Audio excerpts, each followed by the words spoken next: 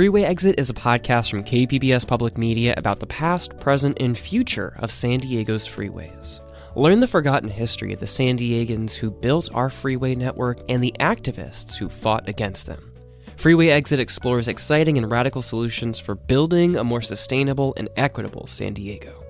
Listen and follow Freeway Exit from KPBS wherever you get your podcasts.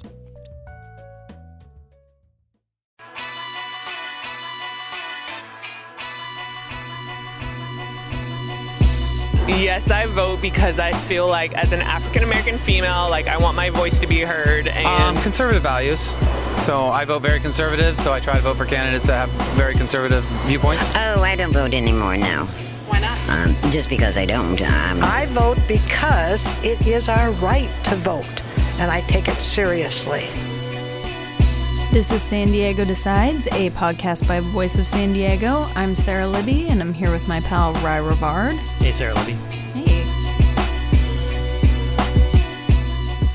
Ry Rivard, what's up? What's up, Sarah Libby? It's been a while, man. I mean, not for us personally, but on the podcast. Yeah, we're back. We're back. So it's after Labor Day, which means things are starting to kick into gear a little bit. Let's talk about something that you hear a lot about and maybe pay attention to, don't pay attention to. Freak out about, don't know what to make of. Talking about polling. Polls. What's surveys, up with them? Opinion surveys. Yeah. Yeah.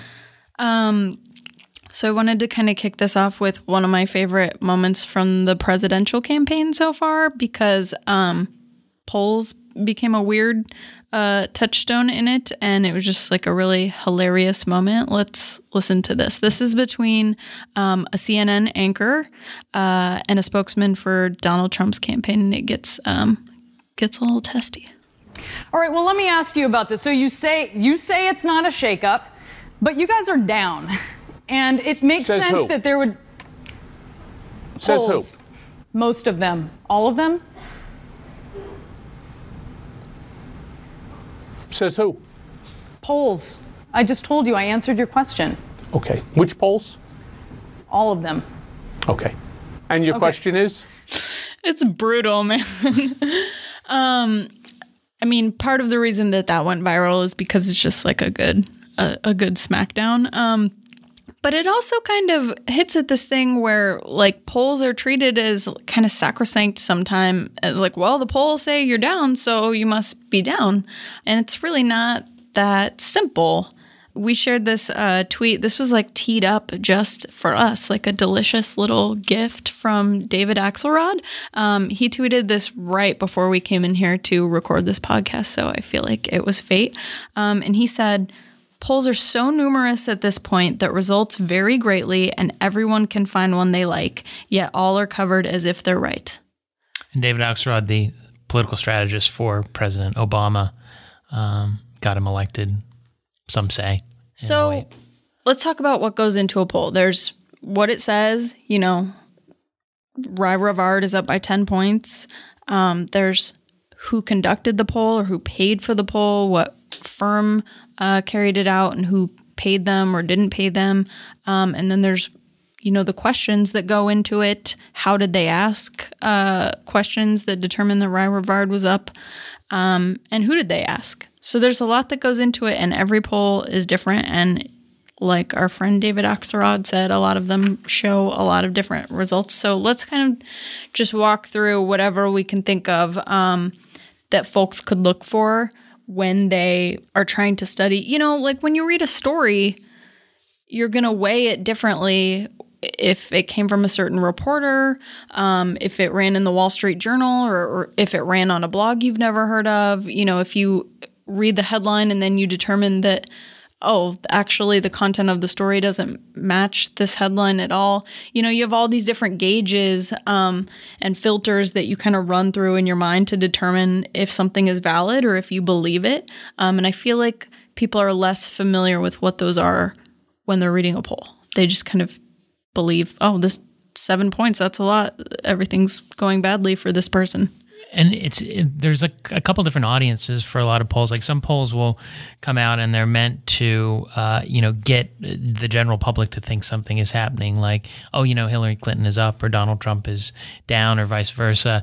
And then, you see that on television and you sort of have a takeaway from that. But then there's sort of the political journalist, political operative audience who then really parses those. And then like Axelrod was suggesting, you just fight over what the poll is. You fight over the sample size. You fight over, did you have the right number of Democrats or Republicans in it? And that alone is a really big point of debate in polling, because you can look at voter registration and you can have, the percentage of Republicans and the percentage of Democrats and the percentage of independents that are registered, or you could do a little bit fancier stuff, which is really the way you want to do it, which is to sort of take turnout from previous years, which is, the percentage of people that are registered that actually tend to show up. And then you think about things like, is there a something on the ballot that's more likely to prompt Democrats to show up or Republicans to show up. And actually, sometimes ballot measures in some states will be targeted to get certain constituents out, like, social issues, things like Prop 8. Yeah, Prop 8. It was designed to turn out Republicans or conservatives in California. Absolutely. So let's kind of run through some of the things. You and I are experts, let's say. We're semi-experts. What are some things that if you see on a poll, just automatically kind of put your guard up? I'm going to throw out registered voters and likely voters. If you see a poll and it includes people who aren't even registered to vote, let alone people who are considered likely to vote, and there's a lot of calculations that go into how they determine if someone is likely to vote. But that's going to throw things off right there if it includes people who aren't even registered to vote. So that's something that you can look at. What else is there? A big thing is if you can see the entire poll. One of the things we're going to talk about a little later, we have the old crosstabs. The old crosstabs, as they're called. We're going to talk to John Neidstadt, the owner of Competitive Edge Research, a little later in the show about how he polls. But one of the things that campaigns will do is they release, internal polls, they say. But often what they're doing is just releasing what's called the top line number, which is how their candidate compares to another candidate. And not only will they only release that if their candidate's up, but they often won't release the rest of the poll. And so you don't know what they've asked. You don't know what other things they've asked. You don't know if they've asked leading questions before they ask, who would you vote for? So if you can't see the entire poll, that's a huge red flag. Right. So you mentioned one thing, whether a campaign paid for a poll. That's something that as a journalist I look at and see, okay, so I need to view this through that lens. They obviously want me to see these results and they're pushing, that message. How many people were polled? A really small sample size. We asked 30 people is probably not very representative of anything. Really big margin of error is something to look for. So if it says, these candidates are 2 points apart, this candidate's leading by 2 points and the margin of error is 7 points. That means one could it means nothing.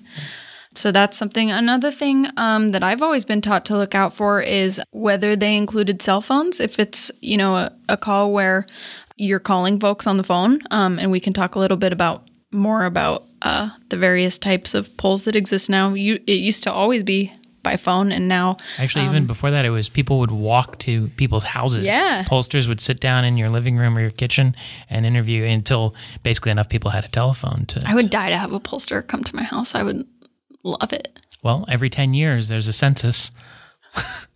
It's a sort of poll.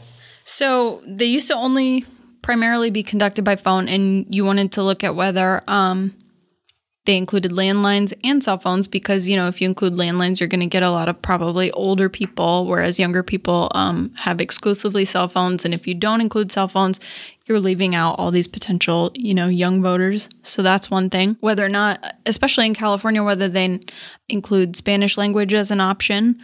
And then another thing that I didn't even think of that I learned from 538 polling experts extraordinaire is whether it was conducted by a live interviewer. Mm-hmm. So I guess a lot of research has shown that tends to produce better results as opposed to like a robo person. One of the big polling robo non-person.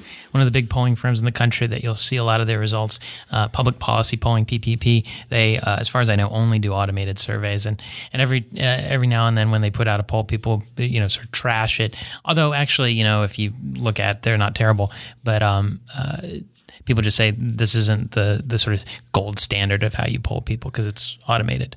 Yeah, the thing that I always associate with PPP is really weird questions. So you'll see a poll that they conducted and it'll be like, Barack Obama is up by 5 points, and also 99% of Americans believe that baseball is America's pastime. There's like a lot of weird baseball questions or just like really random stuff thrown in there that people seem to gravitate toward. And another thing, when you're not talking about candidate polling, but about issue polling, particularly on polls I've learned about the environment, where people say, we really want to do something about climate change. We really care about this issue. You'll see polls that they say, this percent want, like clean water and like clean air, but they're often not talking about the intensity of that desire versus other things. Like if you had thrown in a poll by, say, an environmental group that's polling about, do you want clean water and clean air? People say, yeah.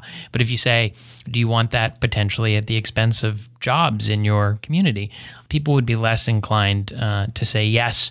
So you have to be careful about, particularly on issue polling, when people say everybody agrees this thing is good, not only what have they tested that against, the trade-offs, but whether people care that much about that issue versus all the other issues that they might be considering.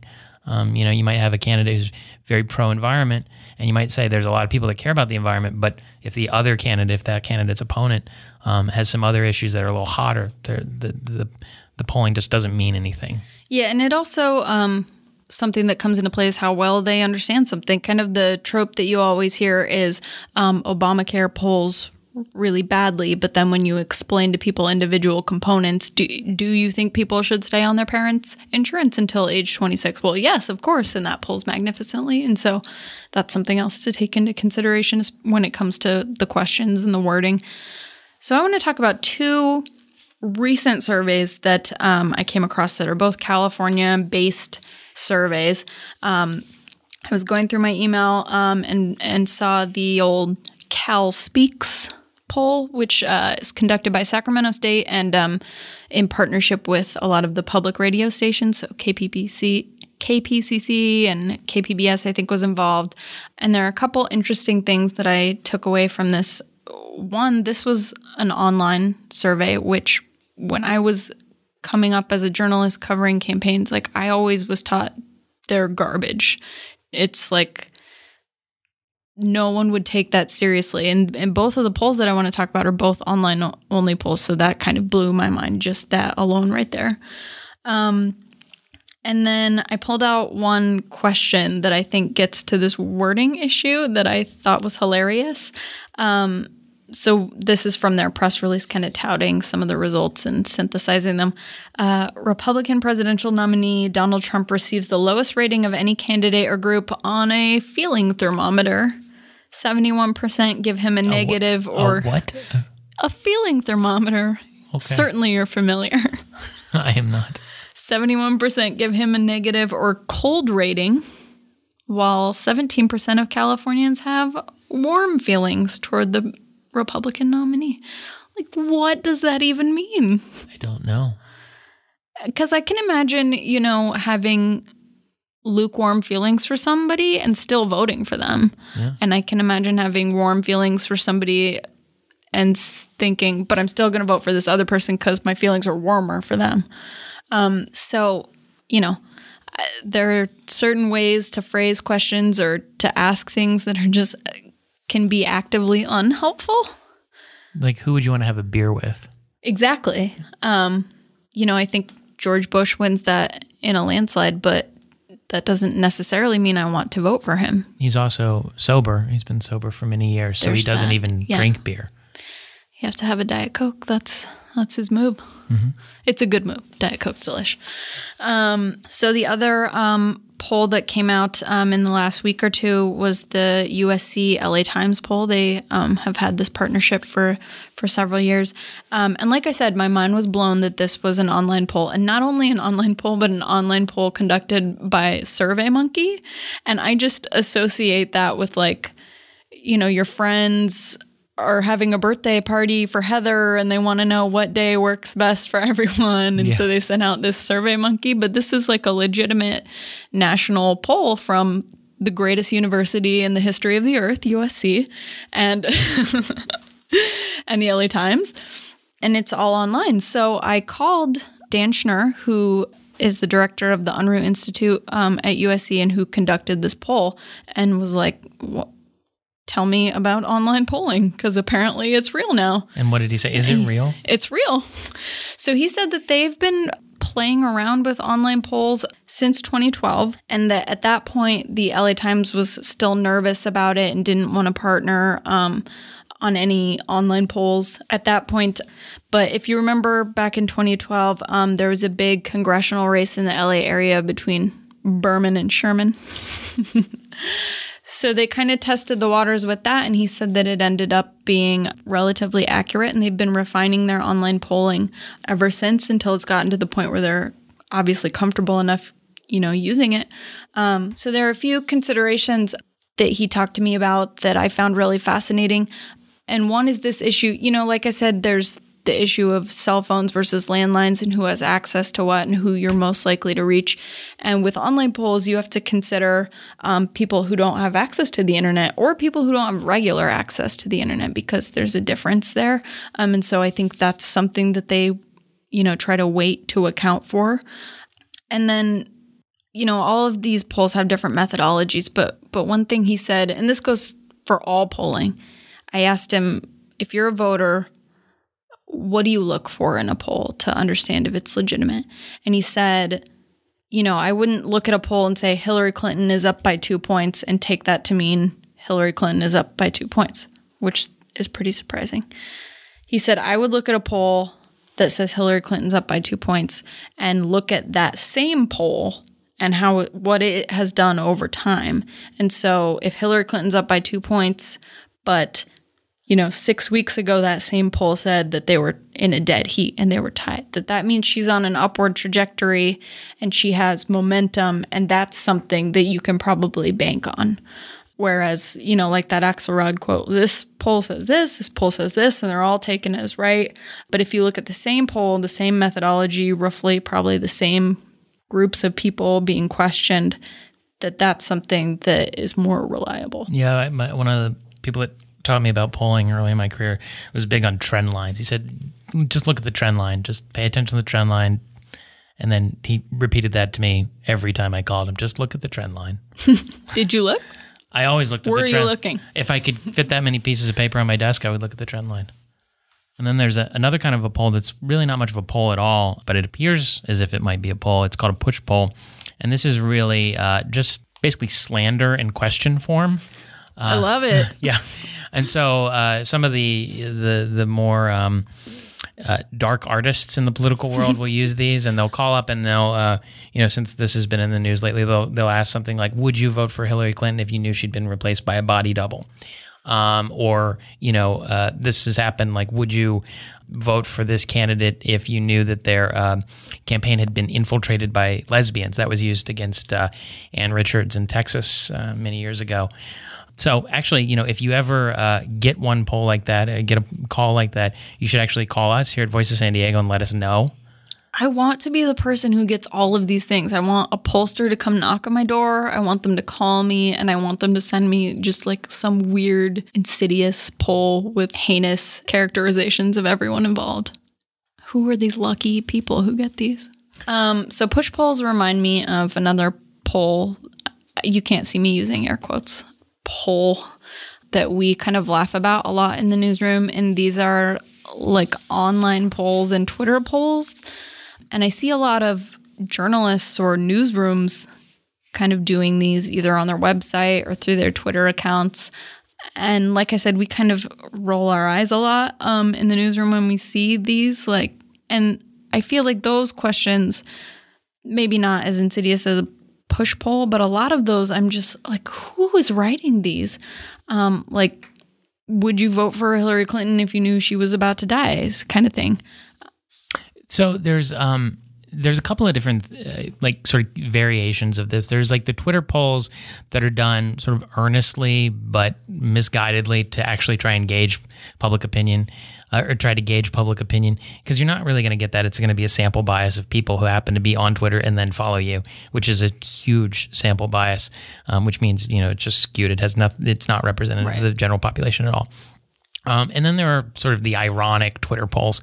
And then there's a sort of earnest attempt, particularly on newspaper online polls where they put it on their homepage, to it's more fun than anything else. Yeah, and it can be engaging, and I understand it. But I guess sort of what angers me as a journalist is it's a bit of like a way to sort of act like you covered a serious or complex issue while doing literally the bare minimum. So if you take, something controversial like police shootings or any of the police issues that have been in the news, and you just do an online poll, you can kind of like act like you covered it or act like you care about having a dialogue on something that's really important when that dialogue is kind of meaningless. And they don't always clearly label them as this is just for fun and games. Right. When, again, huge sample bias. It's people who read your newspaper or website who feel like clicking on the thing, who may be voting more than once, and our good friends. And who have access to the internet. Yeah. And our good friends at the Union Tribune, they do this, and they ask some riveting questions. Like, they actually did ask this question back in August. Whose health are you more concerned about? 365 people responded. 60% said Clinton, 18% said Trump, 21% said neither. And then they ask, like sort of less serious questions like, will Joey Bosa actually play a game ever? And like, how many games will the Chargers win this season? And the most respondents they got lately was, which do you think is more important to San Diego Comic-Con or the Chargers? And, again, fun and games here, but Comic-Con won. Yeah. Right, but even that, it just like suggests that it's one or the other, that they're in competition somehow, which can be kind of misleading. Right, and if it's near Comic-Con or at the start of the Charger season, like they're just not real, but there they are. But if they get people to read stories that journalists write, I'm into that. But now we're going to talk to a real pollster, John Nienstedt, the president of Competitive Edge, a local polling and market research firm.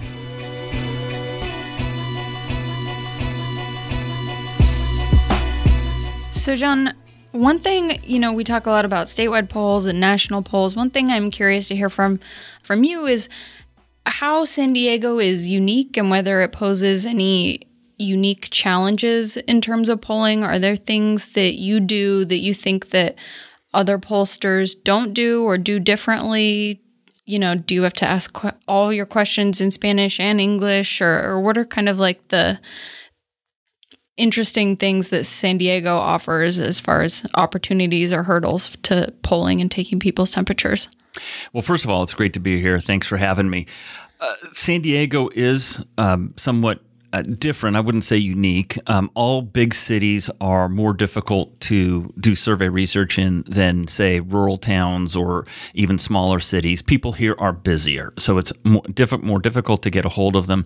And because they're busier, their time is a little bit more compressed. And so doing a 15-minute survey with them over the phone is a little bit more daunting than, say, doing a survey in El Centro or rural Kentucky or Ohio, that sort of thing. So that's a challenge. But you also face that challenge in Los Angeles, New York City when we poll there. We poll across the country. We're a 29-year-old firm that polls all across the country on a variety of issues. Yes, we do a lot of politics, but we also do some consumer research. We do some public affairs research. So it's a pretty broad breadth of work that we do.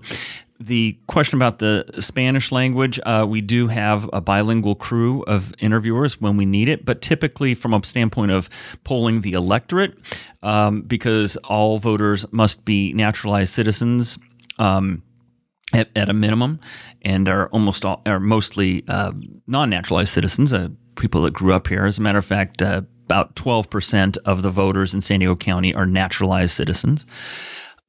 Because the vast majority speak English. I think maybe 2 or 3% speak so much Spanish that they want to do a survey in Spanish. We don't usually have to worry too much about the Spanish language element of the survey research game. Got it. So say I'm a candidate in San Diego who comes to you. Can you just walk me through what the process is like? Obviously, I want to know if I have a chance to win. But are people usually just as interested in issues and whether that impacts their candidacy, or just how does that all work when somebody comes to you? Sure, Sarah. Usually the people that come to me are not the candidates themselves. They're the consultants for the candidates. A wise candidate candidate serious usually has hired a consultant. I make my relationships from a business standpoint with the consultants, not so much with the candidates. That said, I have a lot of great relationships with the candidates, but they usually come after I've met the consultant, and then I develop a relationship with the candidate. And I love those sorts of situations. I feel very invested, and the more helpful I can be in a situation like that where I have a personal relationship with the candidate, the better. They are going to want to know how to win. And the consultant is going to want to know how to win as efficiently as possible. My job is to, with evidence based upon the survey data that we collect, do that. Give them advice on how to win. It's as simple as that and as complex as that. To think of all the things that go into winning, understanding what people think about the issues, understanding how they make up their minds, understanding where they get their information, understanding what messages and themes that are on their mind. Those sorts of things, what people they respect, what people they find credible as endorsers, those are also very important elements to winning. But the basic foundation is to understand why things are the way they are. A media pollster is not so concerned with understanding why the things are the way they are. They are more interested in the horse race. So when you look at Politico and you see the Real Clear Politics sort of view of an election, you're looking at a horse race. To my mind, that's almost akin to a parlor trick in my business. It's just there. It's kind of interesting to look at. But what really matters for a campaign pollster or anybody involved in even public affairs polling is to understand why things are the way they are, the underlying dynamic of the electorate.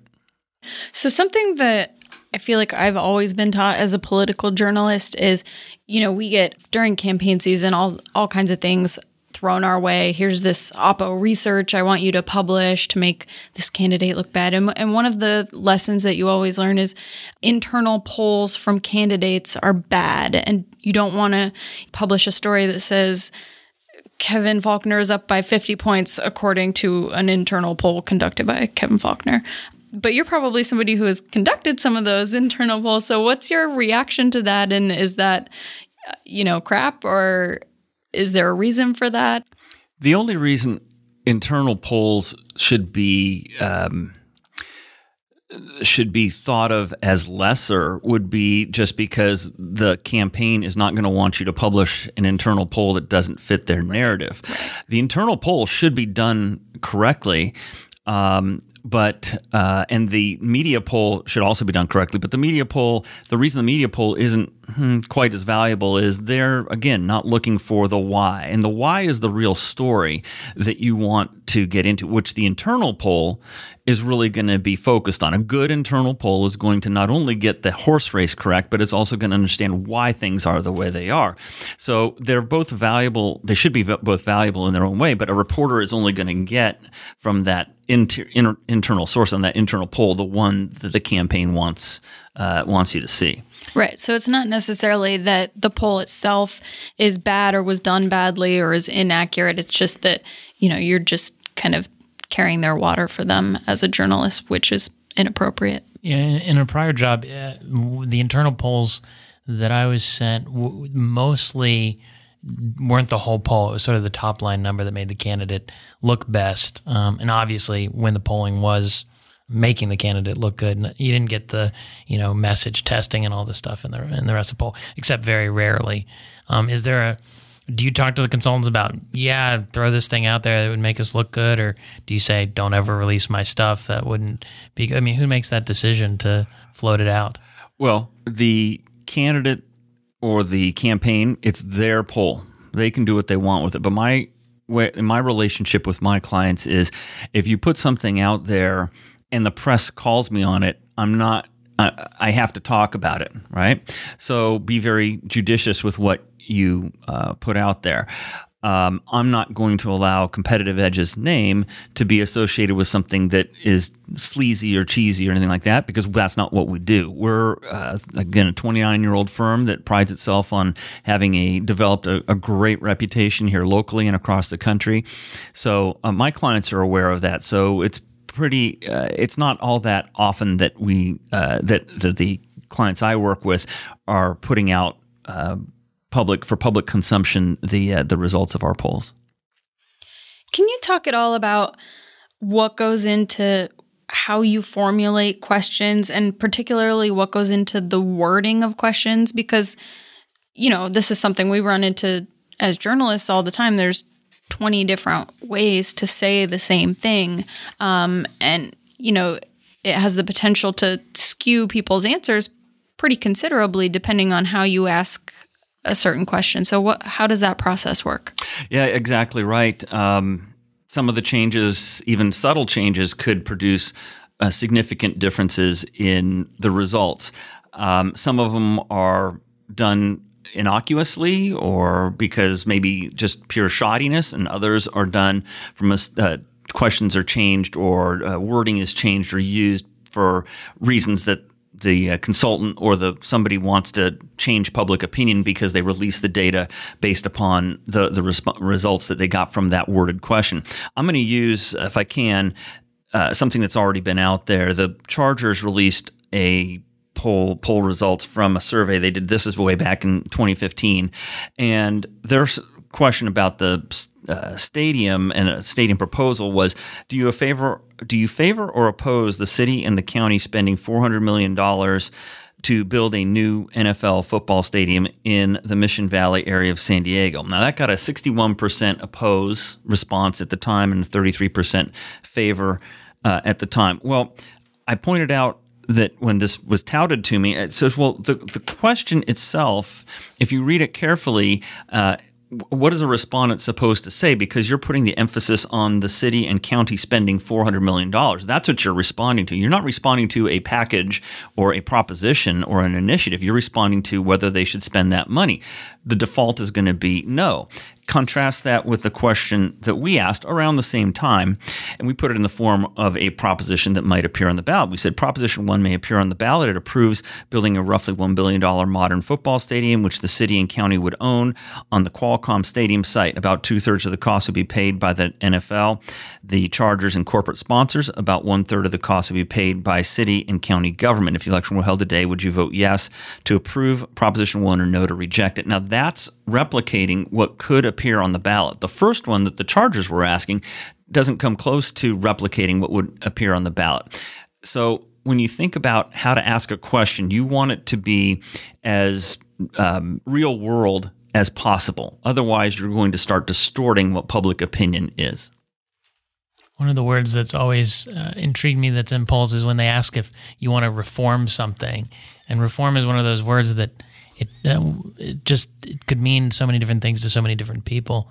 Do you ever try and avoid certain words that are obviously open to interpretation?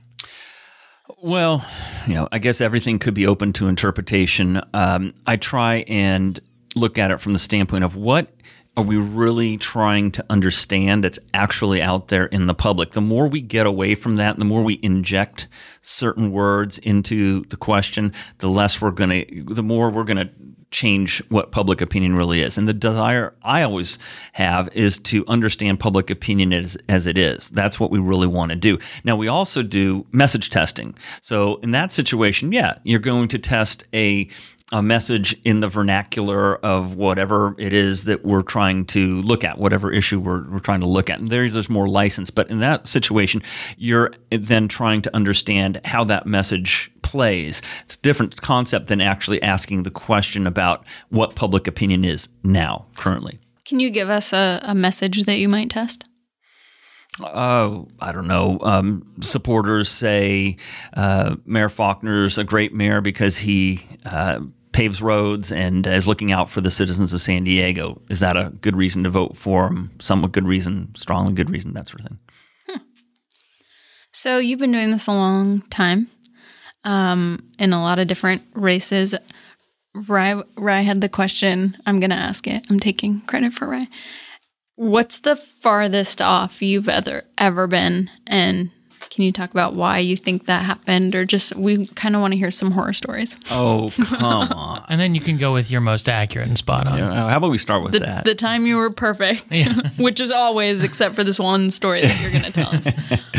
I've got a lot of stories. One thing that I'm extremely proud of is that we've called the winner in every mayor's race in San Diego since 1992. Obviously, I'm a native San Diegan, so we do a lot of work here.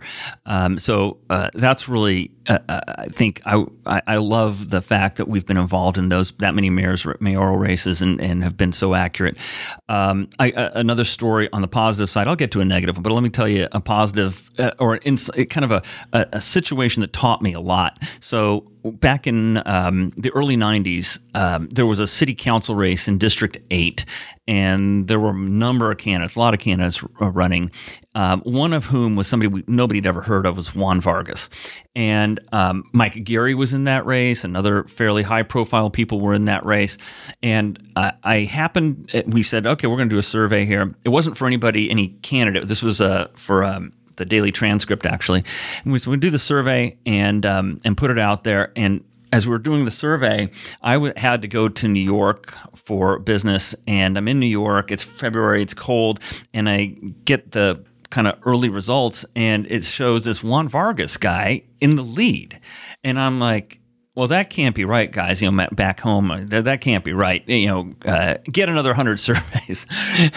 So they dutifully went in the field and got another 100 surveys, and this turned out that the same thing was happened in the second version. The extra 100 surveys. So we published it, and 2 weeks later, Juan Vargas won the race, and of course, I took credit for it. I knew it all along, sort of thing.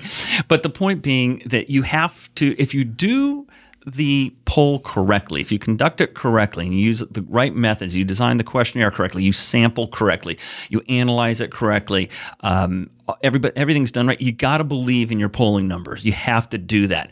I've learned that over time and time again, that trust the numbers that you've got. Okay, so you asked for a negative. I was going to say, that can't be your horror story. You just did the thing like in a job interview where I ask you for your negative qualities and you're like, oh, I'm a perfectionist. I'm always on time. It's a real problem. I work too hard for anything. Negative, there have been some occasions where I learn from the outcome. So let's say where we might be a little off on a result. What happens is we realize, after the fact, we didn't have enough Republicans in our sample.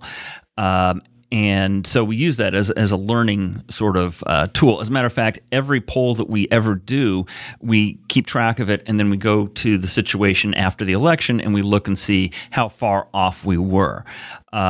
Right now, coming to mind, I don't have a specific example where we were off by more than the margin of sampling error, but I'm sure there have been some. If you're involved in polling, you have to realize you have that margin of sampling error, so that's first and foremost. If your sample size is 400, your margin of sampling error is going to be plus or minus 5%. So there's a somewhat big range. Yeah, it can be a large range, and in a very close election, you can have a situation where you're still within the margin of error, but you're off by the amount that showed that your candidate was going to win, and he actually loses or she actually loses.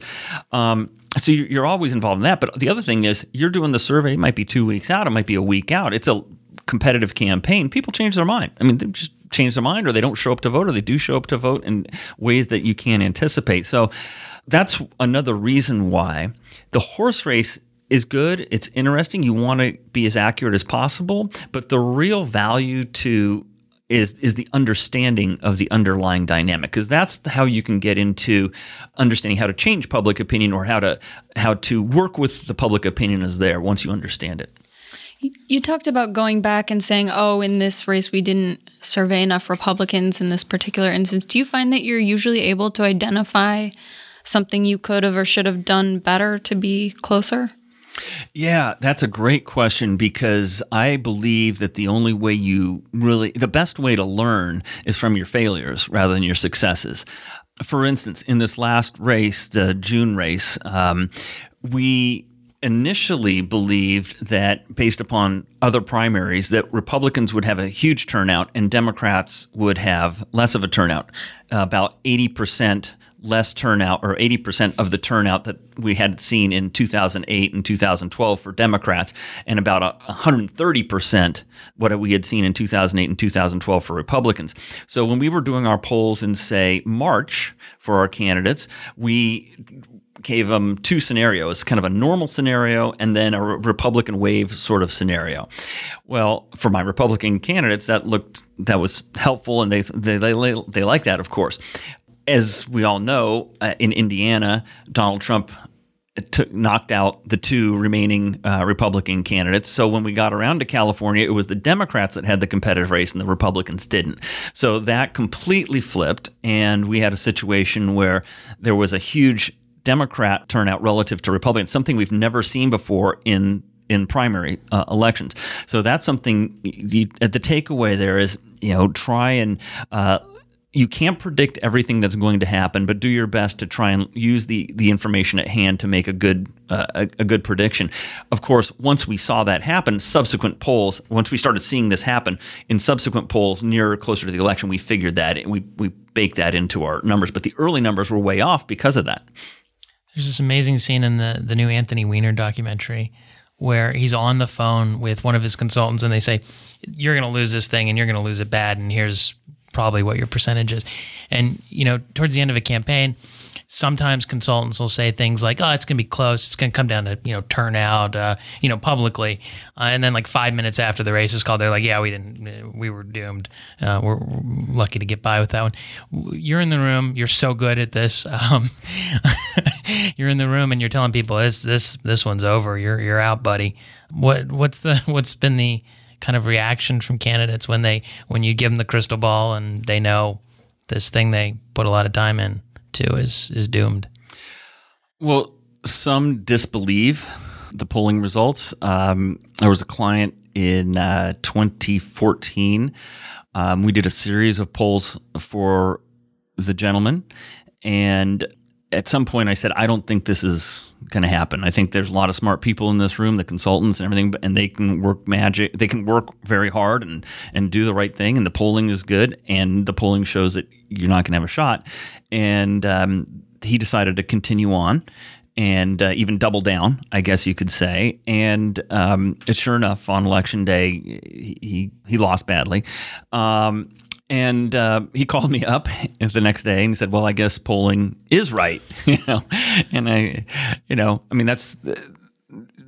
I'm kind of surprised at those situations. Wow, I've never heard of a politician giving a concession call to a pollster. Buddy, you were right. Yeah, you were right. Yeah. Folks pay me a significant amount of money to understand the electorate and to understand what public opinion is, and they're free to go with it or not. I've had a surprising number of clients. I wouldn't say ignore, but kind of understand the numbers and then choose to do something different from what I would expect them to do. And it's a free country. You can do that. You sure can. And it sure is. John Neidstedt, thank you so much for coming. Thank you, Sarah.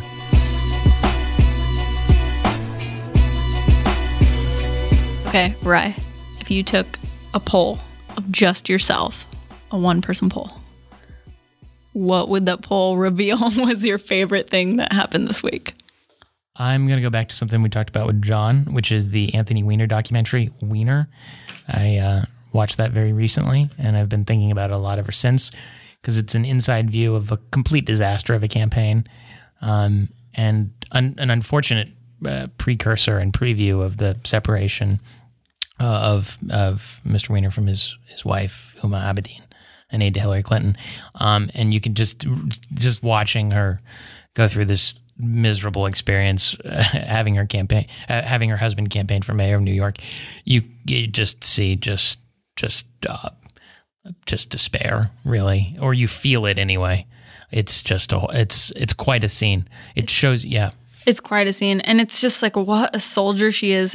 So I saw this. I saw the documentary before the latest Weiner news came out, and even then, just like what a soldier she is. All that she's been through, and she's still just this composed goddess who's trying as hard as she can to help her husband, and it doesn't look fun. But there, it's not only behind the scenes look at a campaign in disarray, but there are these moments where Weiner is just he's a political genius at times. Absolutely. He's just electric. He enters this lion's den of opposition to him. He gets the question like, you're a jerk, why should we trust you? And he gives a beautiful, beautiful answer. And it's just like, it's electrifying. He gives this great answer for his campaign and why it matters and why running for office matters and why he's doing it, why New York needs him. And then clearly very few people in New York agree with him, but it's just the dichotomy of it's astounding. Yeah, that's great. That's a great favorite thing.